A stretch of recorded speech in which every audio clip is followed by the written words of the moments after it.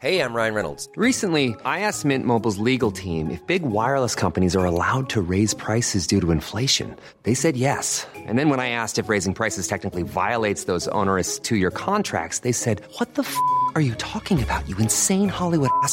So to recap, we're cutting the price of Mint Unlimited from $30 a month to just $15 a month. Give it a try at mintmobile.com/switch. $45 up front for 3 months plus taxes and fees. Promo rate for new customers for limited time. Unlimited more than 40 gigabytes per month. Slows full terms at mintmobile.com.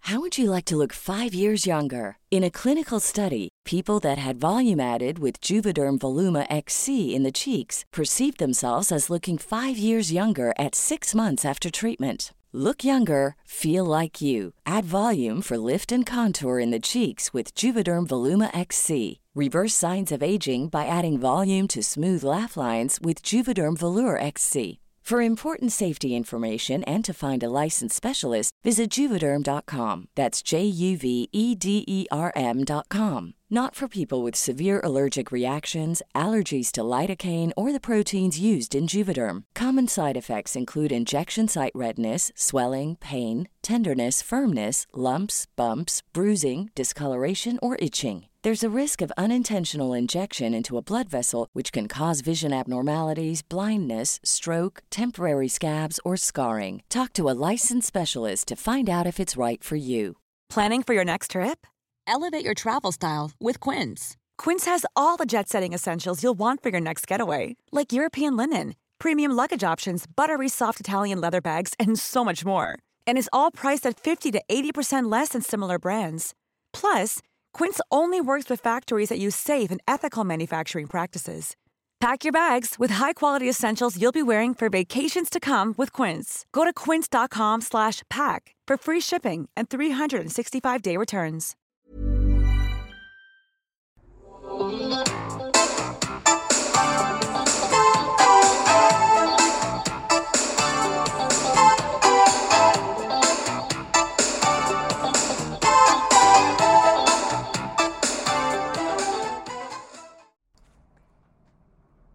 Hey, hello, leavers, believers, and anybody else passing through on Australia's Labor Day.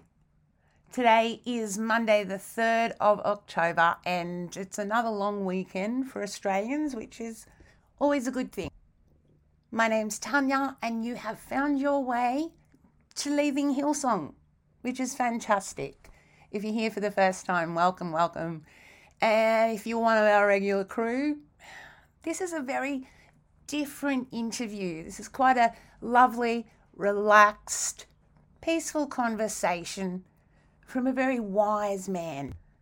I've known Lindsay Duncan for a while now, and I knew he was writing over the last couple of years, but suddenly this book arrived and we decided to sit down and talk about it, which, given that it's very largely informed by some of his experiences himself in an Assemblies of God church or Pentecostal or whatever. I'm not really good with all the different differentiations. But Lindsay spent 14 years there and then things changed. This discussion turned out to be really cool on a number of levels. We talked a lot about the writing process and Lindsay offered a lot of insights into that. He's a psychologist. He's a former part owner of a church. There are some interesting twists in this one. Can't give any spoilers. You'll see. And I think this conversation is more a cup of tea. Grab your snacks. I hope you really enjoy A Bit Tricky to Deal with Lindsay Duncan. Oh, and don't forget to stick around to the end because there's a book giveaway too. Hi, Lindsay. Hi, Tanya. Good to hear your voice. Nice to hear your voice. Thanks so much for joining us here at Leaving Hillsong. You've had some good programs, some good podcasts, haven't you? It has been such an interesting journey. And I mean, you're the psychologist. You must perceive this with a number of lenses, I'm guessing. Yeah, I'm sort of really interested in the amount of damage people suffer from, being in churches like that and leaving and what happens afterwards.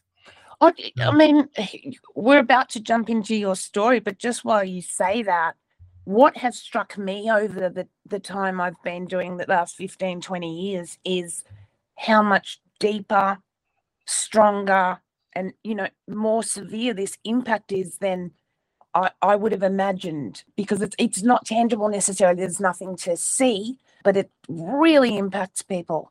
What do you see? My journey is pre-Hillsong, and I'm seeing a difference in the nature of the churches. That's interesting, but the damage is still the same. People get dumped. It's like when people go to those experiential weekends of, discover yourself. If it's not handled well and they just get left high and dry, they suffer and they come out worse at the other end. And I think churches can be like that. People are looking for something and they go in and they get their hopes up and then they're dashed and they're just left to rot. So that's a bit sad. It's absolutely brutal. So I guess we can combine those paths. Hey, I mean, you've been a psychologist. 30 plus years, yes. So you've seen and heard it all, I'm guessing? Nothing new under the sun. People are people. And this book has just come out as well. And, I'm not really about promoting one thing or another, but I've been compelled by your writing and your fictional account of a young man, in a difficult home and in an evangelical church. And it's such great writing, and angles we're coming from here, and you're not the average demographic. I mean, take us back. Come on, take us back, because you hit me with the number 1969 yesterday, which is, people are beginning to forget, last year. So tell us how you wound up in the church and face with that founder of Hillsong. I joined a little house meeting that had just started in Port Kembla. My mother had been going for a couple of weeks and she was pestering me to go. So in the end I went, because I was a bit of a lost 23-year-old. And I sort of found some people who liked me, and I found a sense of belonging almost straight away. See, that's interesting. That's quite late in the piece, isn't it? Because it's usually a teenage kind of thing, or a transitional stage. We find, people are at college or university and questioning things and find a new group with values. Was there something like that going on? Yeah, and look, I chucked in the Methodist Church at 16 when I'd been through it all my life. But I kept looking. I looked at Buddhism and Rosicrucianism and Scientology and all those things. So I was looking, and this thing just somehow grabbed me, and I liked it. Mm-hmm. The fellow that started the church was Pastor Bill Beard. Lovely guy, sincere, basic, very honest. And that was the mood he started up in the church that became the Lighthouse Christian Centre. And he never varied from his values. Mm-hmm. So I guess in my 14 years in the church, I was never upset by things the church did as an organisation. Okay. When I left, I sort of got a bit disappointed, a bit disheartened. But we'll come to that later on.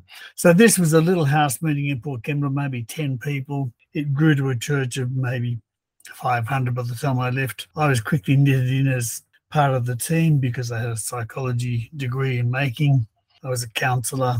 I became a trustee of the church, a 1/5 owner of the property they bought. And it just, I was in charge of the music, in charge of the young people. I was preaching and doing all that ministry stuff. I was God's man of faith and power.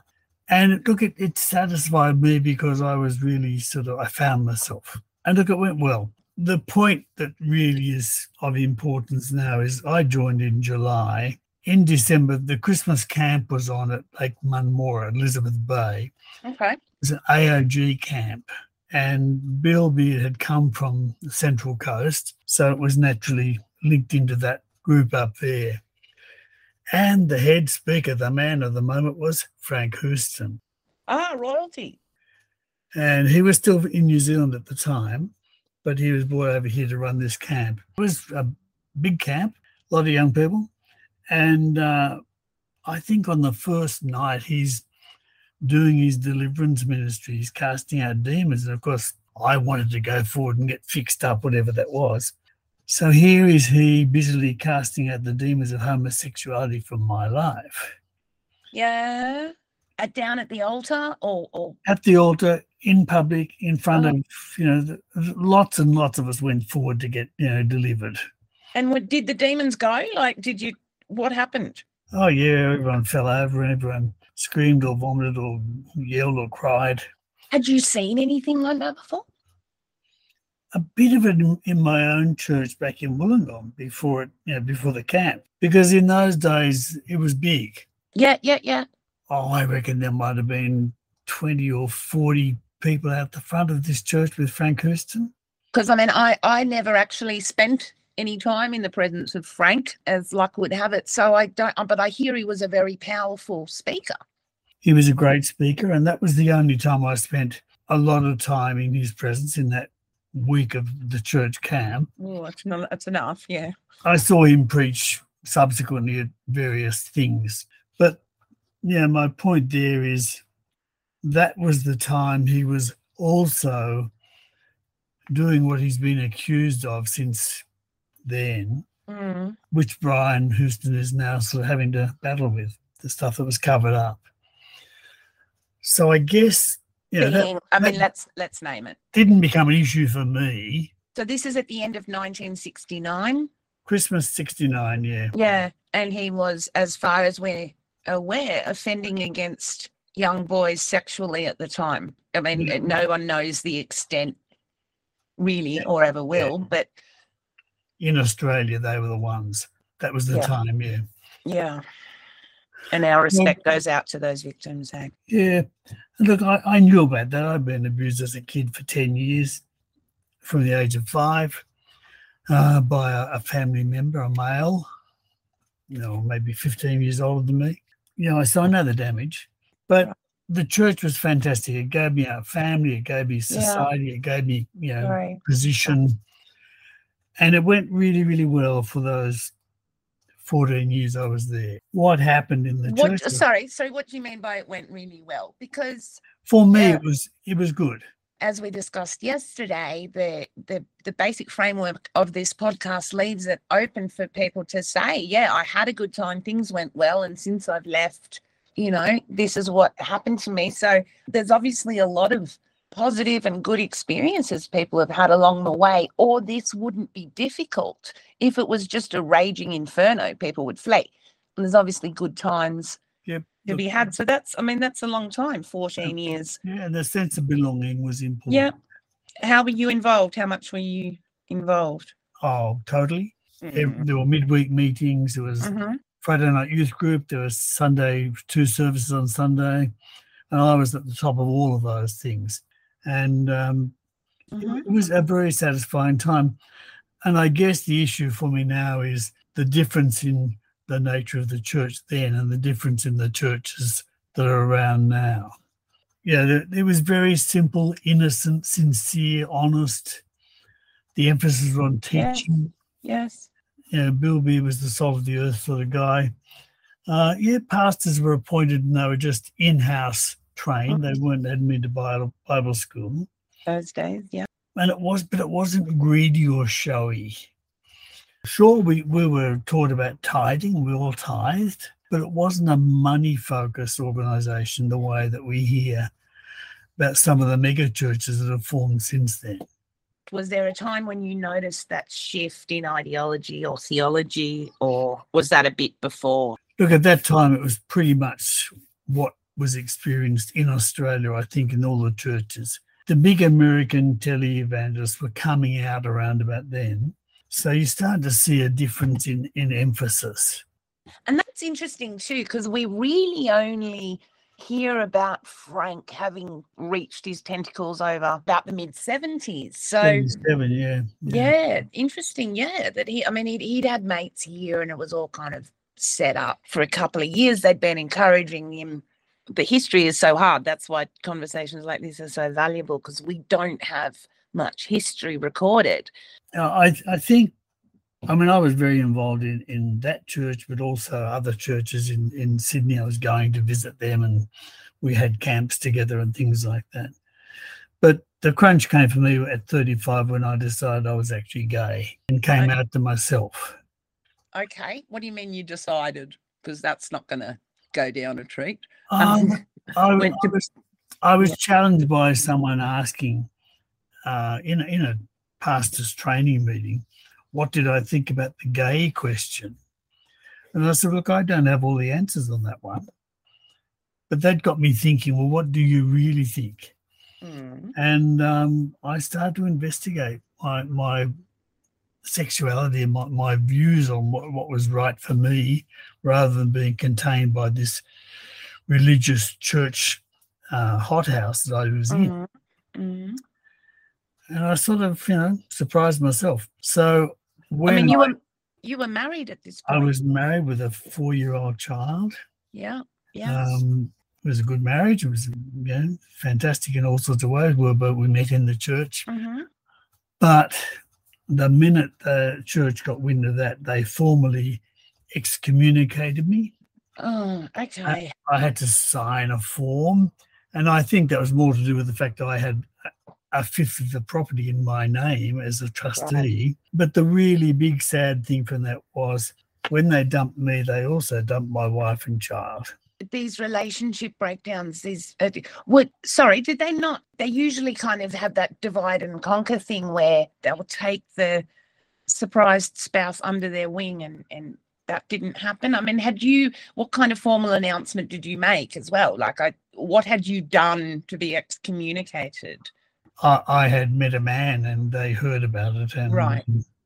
So they drew conclusions. So I went off for some counselling, and of course the counselling was the preliminaries of the ex-gay stuff that's around now. I mean, it was absolute garbage. The person that tried to sort of counsel me was using other. I know more than you do about this. What do you mean, sorry? Look, it was really silly religious sort of counselling that I could deny my sexuality and God would heal me. Right. And it would all go away. And I thought, well, that's not going to happen. I'd wrestled with it a little bit already by then. Yeah. You're a psychologist, you're married with a child, and what, you hadn't had the awareness before? I'm just wondering, how does that happen? Look, as an adolescent, there was all that peer stuff that went on. But nothing until then, until 35. Hadn't crossed your mind?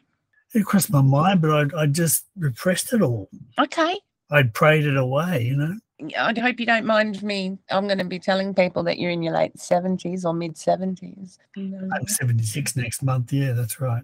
You know what you're talking about. And I mean, those were very different times as well. There wouldn't have been any room to breathe with that in the church, or anywhere really much. Look, there wasn't any tolerance for anything that was a bit tricky to deal with. There was a lot of denial went on, and one interesting thing was in 1974, so I've been in the church for a little while by then, there was a young man dumped on our doorstep. We were trying anything. We were big on rehabilitation, we thought. That's what I wanted to do. The young man was drunk, dumped on the door, overdosed, didn't know who he was. He smelled like a polecat. And I sat with him for 3 days until he sort of came out of his drugged state. And he was in the church for quite a while, and I was very close to him. And then he disappeared in my clothes and went to the Blue Mountains and murdered someone. Oh. And that was Rodney Cameron, who went on to murder 4 people altogether. Oh. But, we were naive in that we thought we could help him. This is the greatest damage from his childhood, But, we'd take anything on because we thought this is what God wanted us to do. It was a pretty active church in a whole lot of ways. When you say they dumped your wife and child, what ended up happening with them? What followed for them? They left and went to the Anglican church where they got instant support. Nobody ever inquired about my well-being once I was gone. Not that I cared too much at the time because I was pretty bitter. Well, and I went from the church to a relationship, which I'm still in. I'm married to that man now, 40 years later. And, my ex-wife and child are certainly part of our life, integrated. lovely. Lovely. Congratulations on your very recent marriage. Actually, it's one of those stories. Yeah, some boys do it. But this, the way I saw people who were too difficult handled was a bit sad with hindsight. And they may do it better now. Look, I went back to the church 5 years after I'd left for my father's funeral, and then 12 years later my mother's funeral. But in both of those events, they turned it into a full-on evangelical service. And by that stage, there were a couple of pastors who I thought, how the hell did you become pastors with no training? Well, and they were running the show, and I thought, oh dear, that's. I'm glad I'm not around here now. So, it was fairly poor taste, the funeral service. They were preaching at me, and I just sang the songs for my parents and left, and that was that. That's another common theme, is that they really do go beyond the grave and take over at people's funerals, and it's. Well, they did what they thought was the right thing to do, but I knew from the outside it wasn't the way to handle a challenge like that. With your parents, are those the funerals they had wanted? Oh yeah, they were very involved in the church. My father gave lots of money to the church, and they were dedicated members from the time they joined until they died. And how did they handle your tricky situation? Oh, oh, okay. My father made us all audio cassettes before he died. He knew he was dying of Parkinson's disease. And my cassette said, "Lindsay, the gay life is not of God. Repent." And my mother said, "Would you like to keep that tape?" And I said, "No, you can have it, Mum." I mean, I told them, I went straight to them and told them what had gone on. And I told them about my sexual abuse as a child. And my mother said, is that why you wouldn't let that person babysit your young brother? And I said, that's exactly right. So she'd remembered that. It stayed in her mind. My brother was 12 years younger than me, but I was aware that I was going to protect him from this pedophile who had been my babysitter. So Dad never got over it. Mum, before she died, was forgiving, stopped grinding her axes. She was good in the end, but it was hard for them both. I was going to say, that sounds as kind of reasonable as you can get with evangelicalism, but it's still heartbreaking. I understand it. I think even today it's just as hard for kids to come out to their families as it was then. Okay. There's a lot more information, like there's Home and Away and all those TV shows, and kids talk about it, but families are still unforgiving and very ready to chuck their kids out for being gay or trans or anything else different right now. So it's incredible. I have a neighbour who is now about 40, and he tells me that he spent his entire 20s single because he didn't want to be gay. He didn't want to be part of what was so hated in the world. And this is outside of a church experience. That's without that at all. So it's so strong. And yet all I can think when you're telling me this is, did you have to confess crimes to your parents? Did you have to tell them you'd stolen something or murdered? So it's just incredible. It's singled out. Yeah. Sexual sin in whatever form is still treated very differently to anything else by our society. Well, I mean, was that your mother's only response to the abuse disclosure as well? They dealt with it in their own way, but yeah, I'm so sorry. Yeah, well, it's part of my growing up, wasn't it, eventually? So. Well, and it's the responses that often shape us as well, that's all. Yeah. So, look, I wrote a book. During COVID, when lockdown happened, I thought, I might just start back on that book I wrote I started a couple of years ago. When I got it out, it was 14 years ago. And I had 20,000 words of draft there, and I'm sure none of that ended up in the final book, but it got me going. And the book was really written in response to the things that were happening around child abuse, because I was dealing with it all the time as a psychologist. And a lot of it was from people who'd been through churches. I don't necessarily mean abuse within the church only, But I had a lot of Catholic kids and people who've been to orphanages and people who've been stolen generations and things like that. And I thought, wow, this is, really nasty stuff, as we know. So the book I wrote is a fiction. It's not a biography. It's not a memoir. But of course it draws on my life. But it draws on the life of clients I've treated over the years, case studies I've read, case studies I've come across. So people are going to sort of jump to the conclusion that my book, which is called Becoming Ben, From God to Gay. It's a confronting book. There are some, it's not for the faint-hearted. It covers a young man's journey confronting his own sexuality in an abusive home. And, it doesn't start gently. So, I said to you just recently, how much of you is Ben? Because the writing is so compelling and so close to experience that, I thought about that question a lot because you've asked it and other people have asked me the same. Is this autobiographical? And I've got to say, no, it's not. And the characters I've created in the book are composites of a range of things I've come across in my professional life and my personal life. So sure, Ben was abused as a child, so was I. He was bullied at school.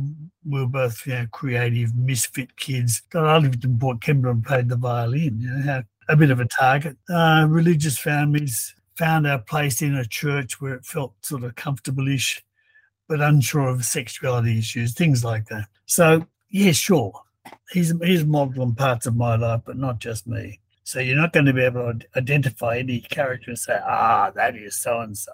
No, it's very clever. Tell me why you felt compelled to get this thing out. I had a previous book, which was a therapy book, not a fiction. I'm Sandra, and I'm just the professional your small business was looking for. But you didn't hire me because you didn't use LinkedIn Jobs. LinkedIn has professionals you can't find anywhere else, including those who aren't actively looking for a new job, but might be open to the perfect role, like me. In a given month, over 70% of LinkedIn users don't visit other leading job sites. So if you're not looking on LinkedIn, you'll miss out on great candidates like Sandra. Start hiring professionals like a professional. Post your free job on linkedin.com/people today. How would you like to look 5 years younger? In a clinical study, people that had volume added with Juvederm Voluma XC in the cheeks perceived themselves as looking 5 years younger at 6 months after treatment. Look younger, feel like you. Add volume for lift and contour in the cheeks with Juvederm Voluma XC. Reverse signs of aging by adding volume to smooth laugh lines with Juvederm Volure XC. For important safety information and to find a licensed specialist, visit Juvederm.com. That's JUVEDERM.com.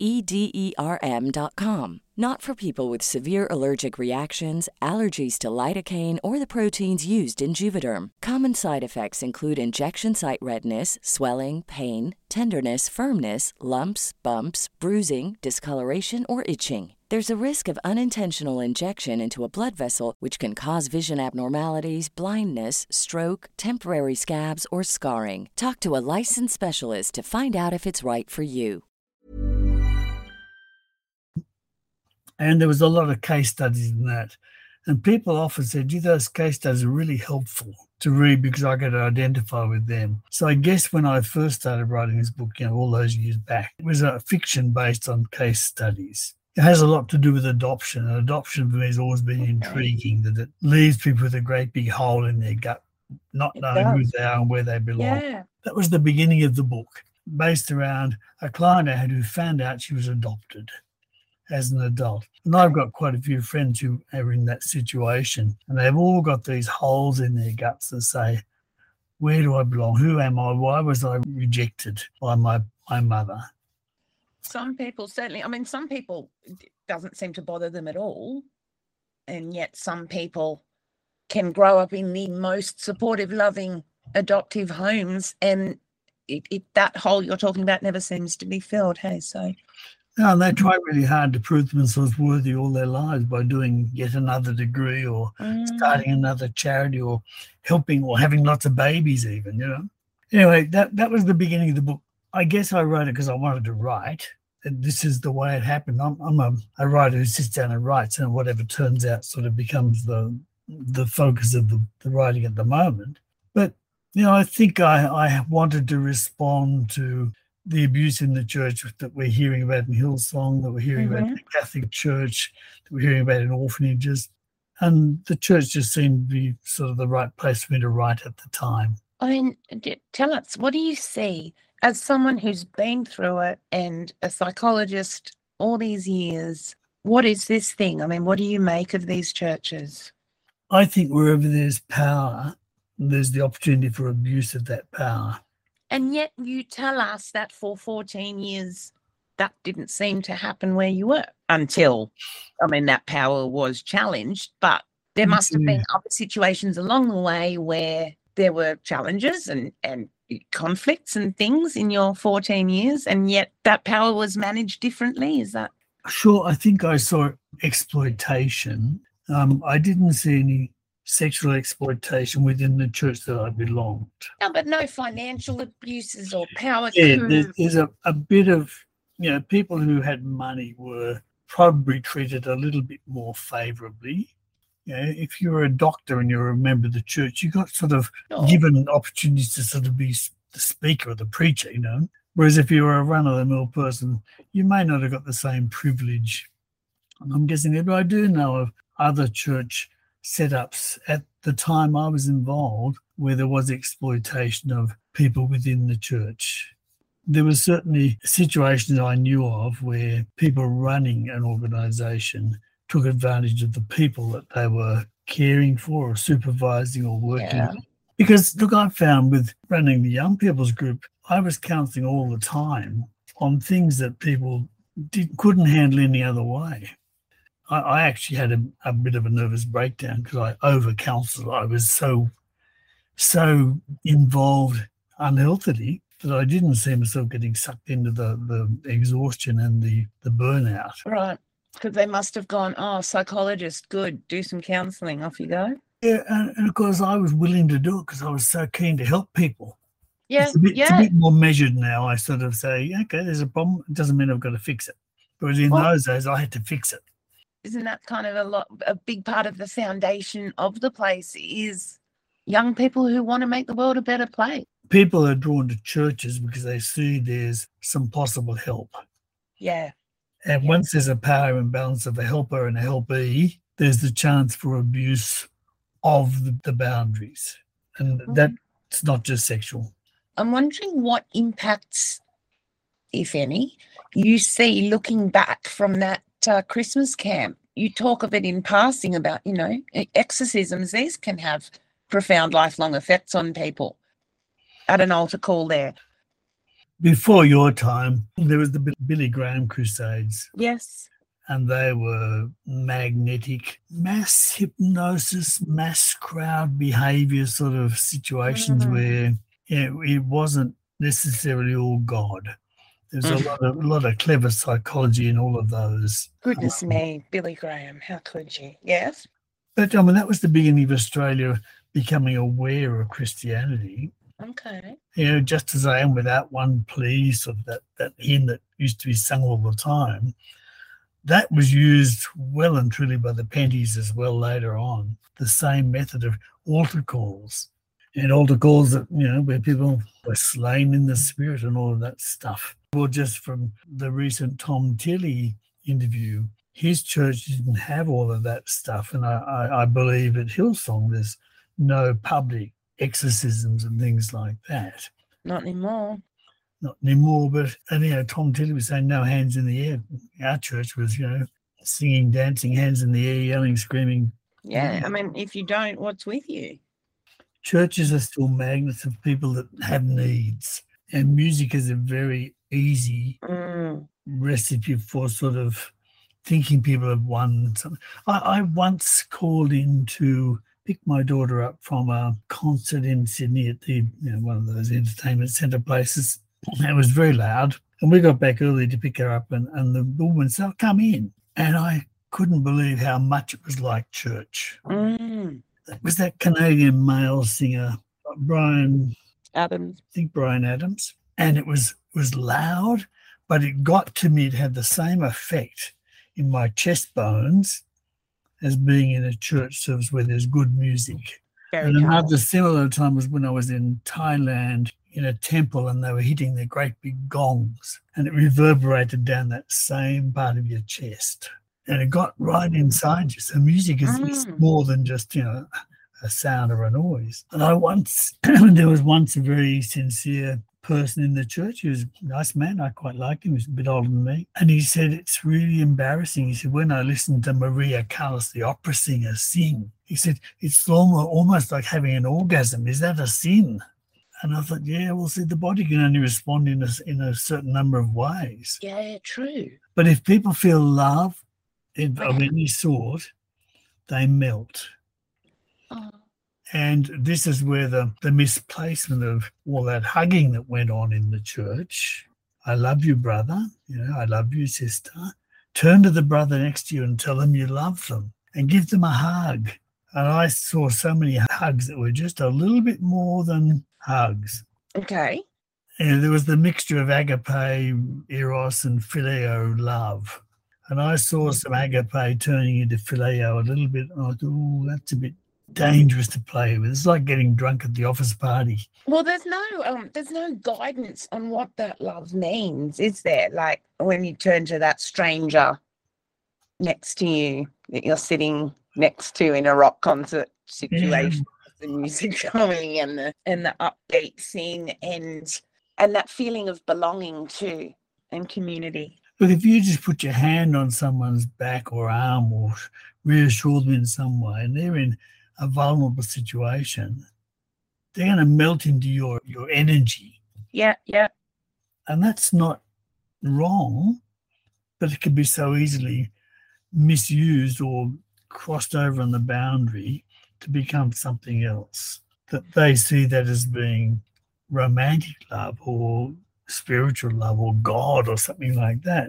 And I just think within churches where people feel they belong, some of the messages are mixed. So vague and it's so open to individual interpretation. I'm not surprised a lot of it goes so wrong. And it occurs to me that the very physicality of that place, the laying on of hands, the real physical interaction would have to erode boundaries and, lead people open to physical exploitation, whatever that is. It's just not like it is in, say, a traditional denomination where people have personal space. And it's already a hero worship situation. Because the man or the woman, usually the man out the front, is sort of a messenger of God. And therefore, it's like when a client comes to me, they're vulnerable. They see me as the psychologist who has all the answers. Yeah. You go to a church, it's the same thing. People have a need and they think, here's my answer. They want me. They love me. They tell me I'm good. But as a professional, you're aware of that and you're powering that role and transference and all those kinds of things where, a lot of the time these people don't know or don't care, or they know and use it for more sinister, activities. Well, I refer back to some of those weekend experiences where people go for self-improvement and they are cult-like in nature. Yeah. There's a guru and there's all those other gurus and they fall into that power, that apparent being wanted and respected and told, you're fantastic, you're going to go a long way for God. I can remember seeing preachers who were young and dressed very provocatively. And for me, who had a bit of a sort of a confused view of where sexuality was, these guys were very, very attractive people. They became heroes that people sort of swooned after and followed. But, there's one guy who used to wear, it was just so revealing. Yeah, well, the whole place is very sexualized as well. And I mean, it just looks like such a ripe field for harvesting kind of vulnerable people. Hey, especially young people who are impressionable teenagers or trying to find their values. They're sort of ripe for the picking. What do we do? Because people are searching for that thing. They seem to want to flock to a hero or a guru and I must say I'm a little bit suspicious of the emphasis on retreats these days? Why have we got to go and take people out somewhere remote? There's obviously something missing in the community that people need to be a part of. So if not churches, what do we do? We join multi-level marketing company. We join meditation groups. There's a lot of things you can belong to. And the sense of belonging is what we're after. Yeah. But how that's misappropriated is, not always clear at the beginning. I mean, there's a lot of people that have some community and some family, but they're still drawn to these places and wanting to be a part of something bigger than yourself. I'm just, I'm wondering if any of this is going to be preventable. How do we ever fill these gaps in the community if you don't threaten people with hell, dangle the carrot of heaven? It's just going to keep going, right? Well, churches have always done that, I suppose, haven't they? They've had power that's through the mystique of a god or a devil or an angel. How could I put this weekend the football's been on? And that's absolutely cult-like. Oh. And the mass behaviour. I mean, you sort of see all the hero worship of the players on the field and the amount of hugging they do. It's legitimised because that's what society does. So belonging is important to all of us, and we'll find that we'll either join a gang at school or we'll join a club or we'll do something, those things people do to belong. I read recently about young guys that join gangs are looking for the same things pretty much as youth groups. Like there's status, there's brotherhood, there's opportunities, there's, loyalty and belonging. And they seem to wind up 25 years later, 30 years later, just like these pastors do who've given their all and, get spat out at some point and end up with not a lot.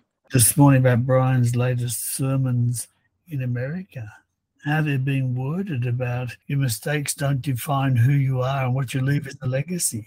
Yeah, tell it to the judge, Brian. He's framing his words to manipulate his congregation already, not already still. It's so constant and flagrant and blatant, and I mean, we're so much more aware of it, and I don't know how he doesn't know that people know now.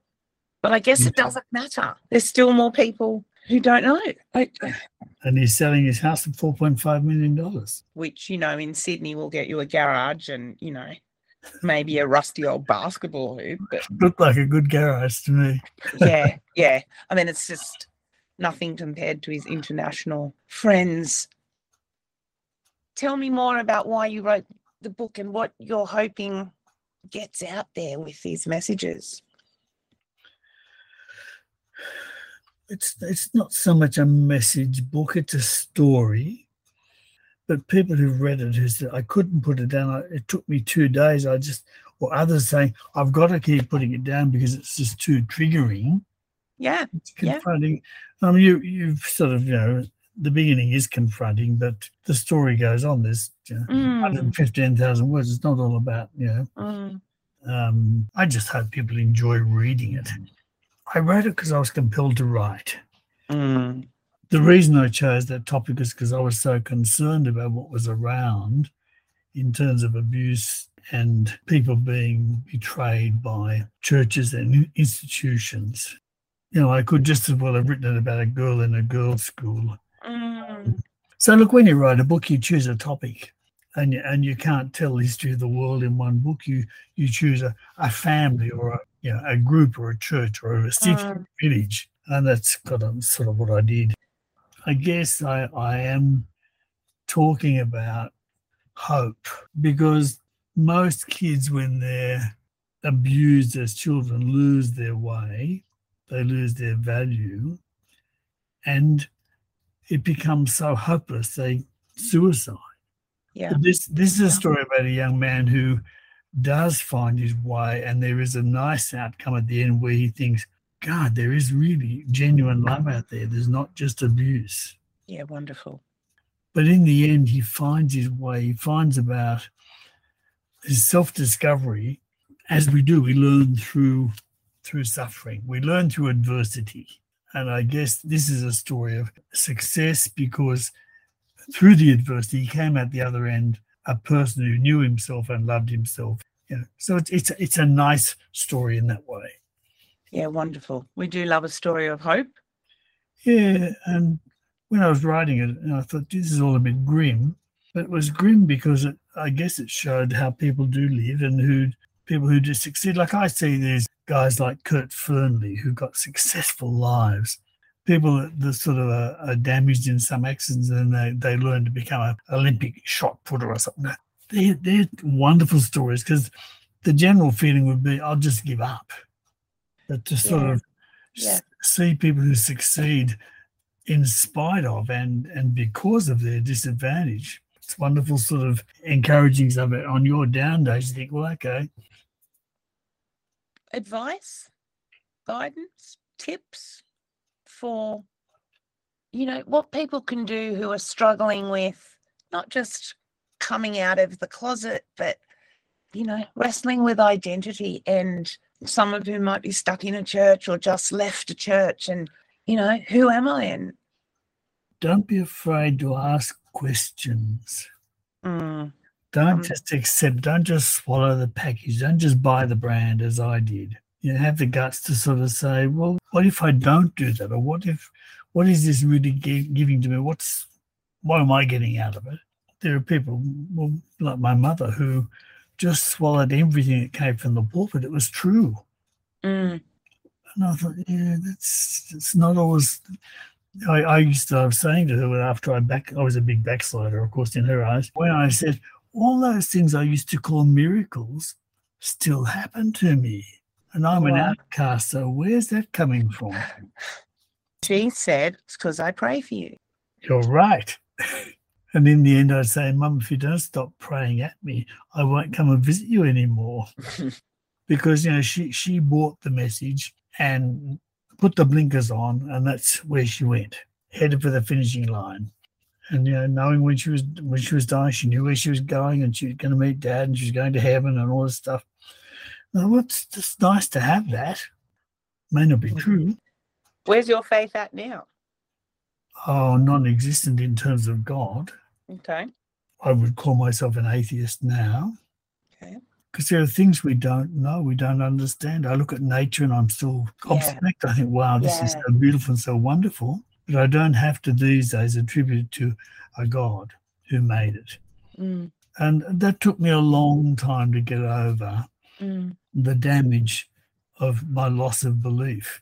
I went to Europe with my partner for the first time in the year after I left the church. And there was a huge mass in the Liverpool Cathedral. There was a big pageant and I had to leave. I couldn't stand it. I said, all this phony religious stuff, Now I would be able to look at it as pure theatre and say, wow, people love ceremony. Look at the Queen's funeral the other day. People love all that pageantry stuff.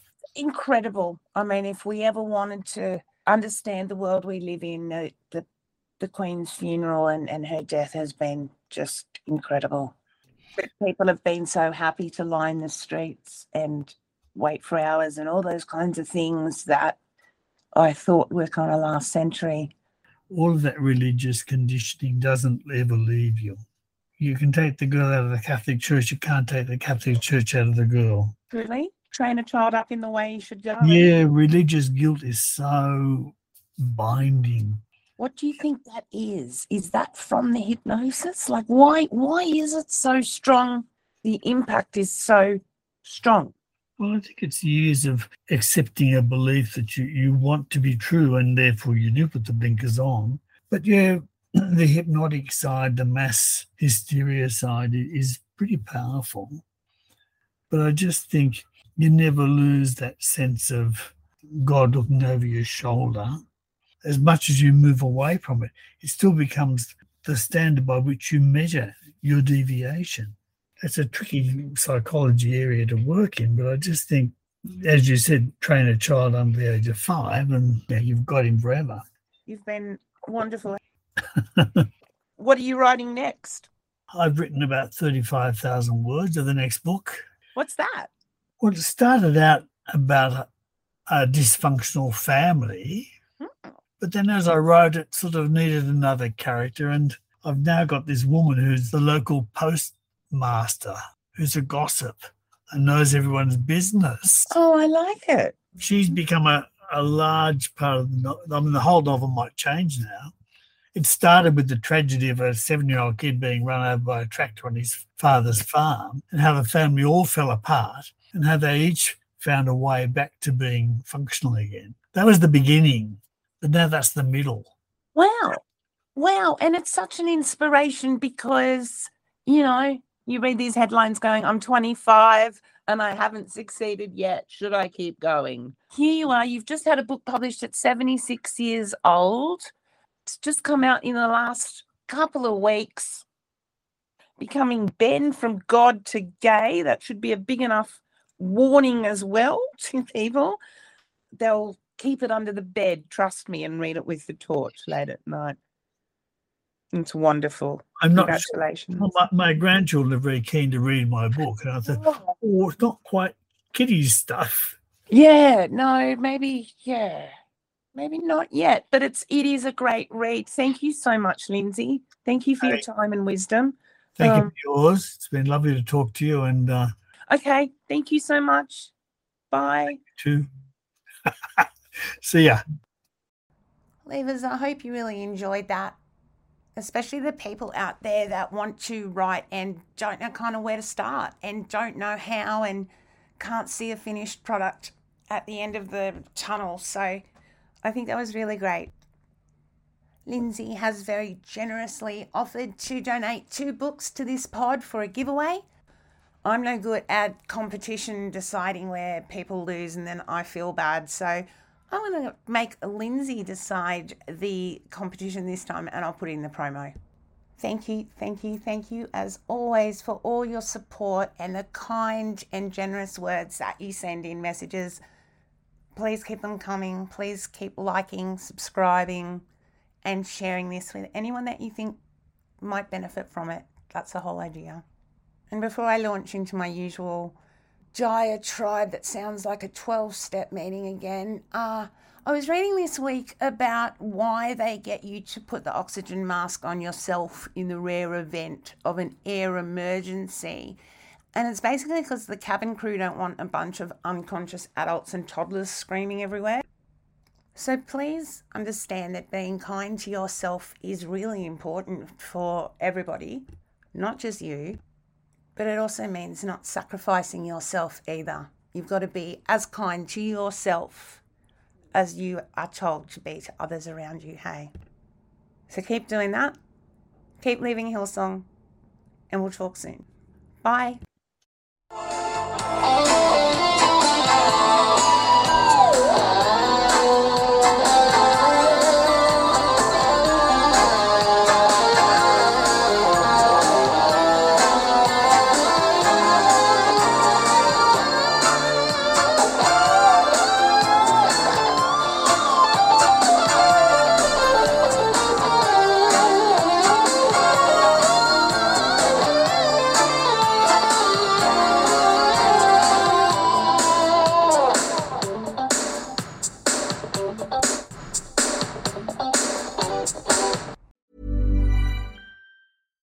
If you're looking for plump lips that last, you need to know about Juvederm lip fillers. With Juvederm Volbella XC and Juvederm Ultra XC, your lip look, whether it's subtle or bold, can last up to 1 full year with optimal treatment and no additional maintenance. Find a licensed specialist and see if it's right for you at Juvederm.com today. That's JUVEDERM.com.